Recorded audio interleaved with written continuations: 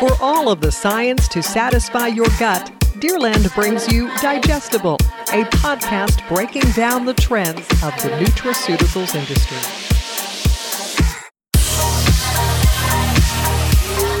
Hello and welcome to Digestible, a Deerland probiotics and enzyme podcast. I'm your host, Michelle Dawn Mooney. And today we are talking about trends in pet and animal well-being. So many of us are pet lovers out there, and we're going to talk about some good stuff on how we can better take care of our pets and animals. So I am pleased to bring on our two guests today, Caitlin Donahue, who is Director of Business Development, Microbiome Solutions, Pet and Animal Wellbeing for ADM Nutrition, and Bill Bay, who is a Commercial Director of the Americas for Pet and Animal Wellbeing, ADM Nutrition. Thank you both for being here. Great to be here with you today. Happy to be here. Thanks for having us. So let's start off with, as pet lovers, of course, we only want the best for our furry and feathered family members. We as humans, we know that the old adage, you are what you eat. And we try to follow suit, I think, as best we can to eat healthy foods because it really does make a difference. But how important is that when it comes to our pets? Yeah, so it's very important. So a lot of what we do, we want to do for our pets as well. I do for my dog. And throughout the last couple of years, prevention of, issues and promoting health and wellness has been a huge highlight for humans, and that's transferred directly to pets as well. So overall, it's a lot cheaper to prevent problems and to treat them. So it's good to have support to be able to do that through various nutrition and functional ingredients. Yeah. I would also add on that as human consumption of health and wellness products and solutions have shown to be advantageous for us, like Caitlin said, we're showing that having those supplements, those different health and wellness stuff, if you will, is only good and really beneficial for your dog or your cat or your pets in general. So if we flip back to humans, we know, or we hear rather, a lot about probiotics and how good they are for us and with our digestive system. So we're hearing a lot of that with trends in connection with our animals and pets. So let's talk about that. There's a hot topic word, microbiome. Can we go a little more detail with that as it affects our pets and animals? Absolutely. So the microbiome in essence is a community of microorganisms, and we have a lot of different microbiomes within our body. Probably what's recognized the most is the gut microbiome. There's other things, oral microbiome and other microbiomes, but probably the most studied and most recognized is the gut or GI, gastrointestinal system microbiome. And so within that microbiome and that gut, there's a lot of competition for beneficial or desirable bacteria and undesirable bacteria. So what we find is when there's a diverse community of these beneficial bacteria through probiotics and things like that, other functions in the body are thriving well as well. So like the immune system, digestive health, cardiovascular health, and things of that nature. So it's very encompassing of a lot of things, but that's kind of how I define it. Bill, everybody has a different definition, so I don't know if you have anything to add on how that's defined in your mind. No, I think you covered it really well, Caitlin. I guess what I would just add on is, we found that the gut or that microbiome is really important when it comes to just overall health and wellness when it comes to everybody. There's a lot of stuff that happens in there that really affects just from day to day to long-term effects. And so really having a good healthy microbiome and gut flora really just leads to better overall health and wellness and just a better lifestyle, if you will. I think you said it perfectly, Bill. A lot of stuff that happens in there, because I think that's probably the easiest to describe the very complex actions that are taking place inside our bodies. So here is a confusing part, at least for me as a human, and I would imagine even more so for so many people out there listening. When we're talking about whether it's humans or it's animals, we hear a lot of different types of, there's pre and there's postbiotics and probiotics, and what's the difference? Because I would think, probiotics, there's one, and then you throw a couple other in the mix. And when we talk about stuff to make it easier to understand, it becomes a little overwhelming when you throw one or more counterparts in there. So can we break that down at all? I guess the way I think about it is, yeah, I'm not a scientist at all. So I have those PhDs and those smarter people break it down for me, so a third grader could understand it, if you will. And so for me, it's the pre is the food that the probiotics eat, because the probiotics are living things, and the prebiotics are the food that helps it become healthier, just be stronger. It's the food that provides it. Post is a newer term, to be completely honest with you. But the way we defined postbiotics are they're no longer living probiotics. They're no longer living organisms, and they're inanimate microorganisms that really just help you have healthier probiotics in general, and still have and lead to a better gut flora, again, for your overall health and wellness being.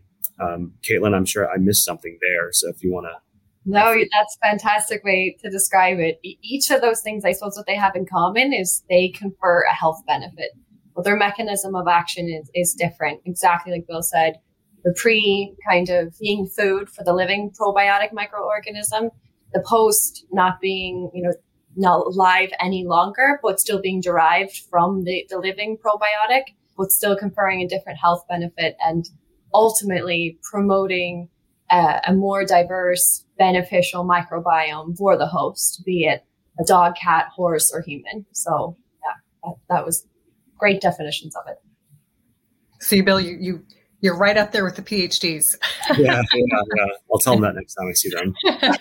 So there, of course, is a lot of pressure, I think, on the probiotics, because everybody looks like they're the secret answer to everything, and they will heal and help our digestive system fully take it up to 100%. And it's not just the probiotics alone. And we talked about even just the pre and the pro and the post, but what other things do we need to keep in mind as far as ingredients are concerned to aid those probiotics? Yeah, I suppose the microbiome is a place that's always there's always kind of a competition for survival of within that limited space. The microorganisms are small, but they're still competing. So we just want the good bacteria to thrive through probiotics, prebiotics, and postbiotics. But there are other functional ingredients that can help with things like this, and enzymes are one of them. So that's another ingredient within our very large pantry of solutions. But enzymes are another way to support some of the breakdown of various diets for dogs and cats. So I typically group them into two categories, one being digestive enzymes, so just breaking down various diets. So these can be tailored towards a specific diet if it's high in carbohydrates or proteins or both.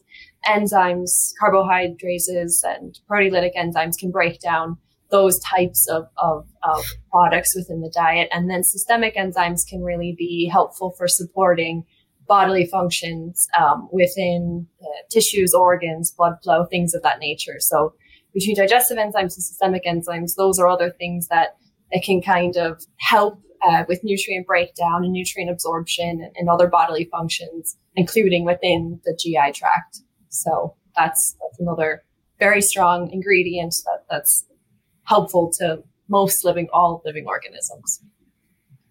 And something else too that I think consumers should be aware of as well, and I think Caitlin alluded to a little bit too, is not every probiotic or postbiotic or prebiotic is the same out there. It's not a one for one, and it's such a really macro term, a big term that covers a lot of things. So, as you look at things that you want to put in your own body, and look at things you want to put in your furry family member's body, I would say, just don't grab whatever has the best images or marketing and things like that, but really, spend some time and see what's on the back of the label, and really, do a little bit of research of what you're putting in, and to make sure that you're getting the best gut flora for what you need as well.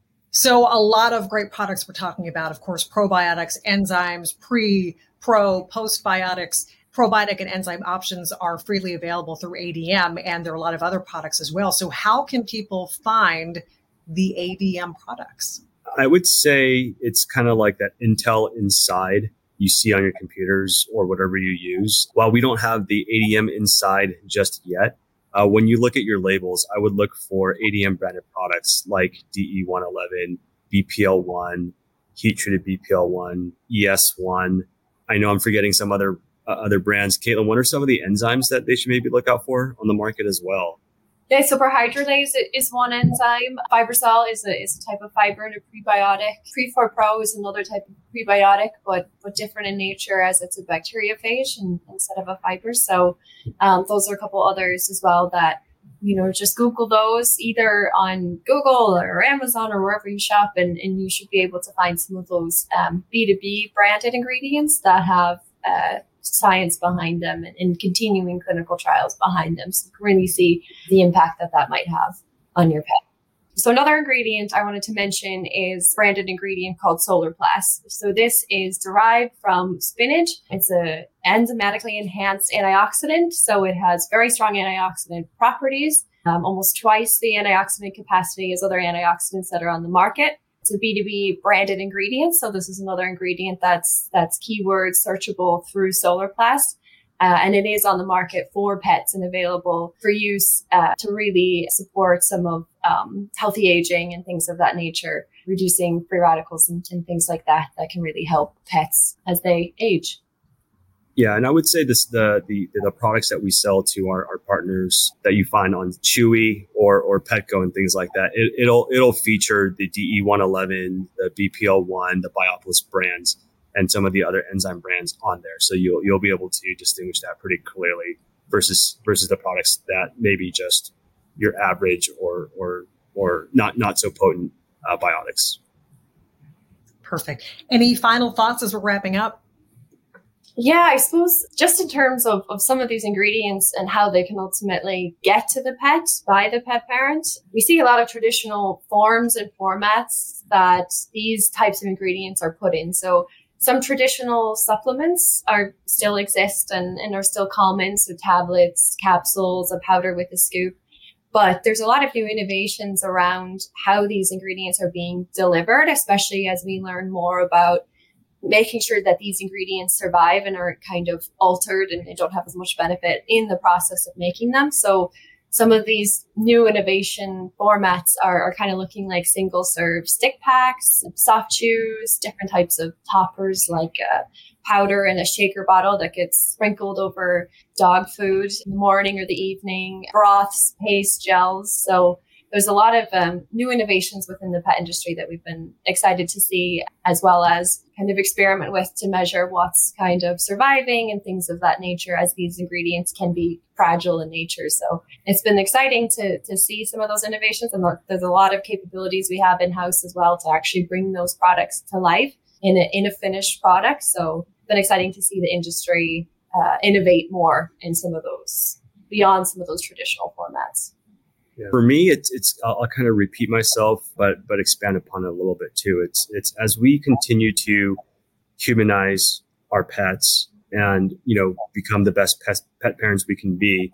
Just kind of think about how you look at stuff that you put in your body, or even your human kids' bodies. Because again, if you're going to spend the time and money to research what you put into your system, it's probably worth it doing the same with your pets and really looking at those brands to make sure that they are using scientific backed ingredients like ADMs. Again, because a lot of the stuff out there is just it's flash. It's the front of the wine bottle versus the back, and you want to make sure again that what you're putting into your pet's system is beneficial for him or her, even if it's not ADMs. While we are again scientific backed and everything like that. Just make sure you're going with a trusted product out there and you're just not throwing money away or potentially putting stuff in your animal, your pet that may not benefit it.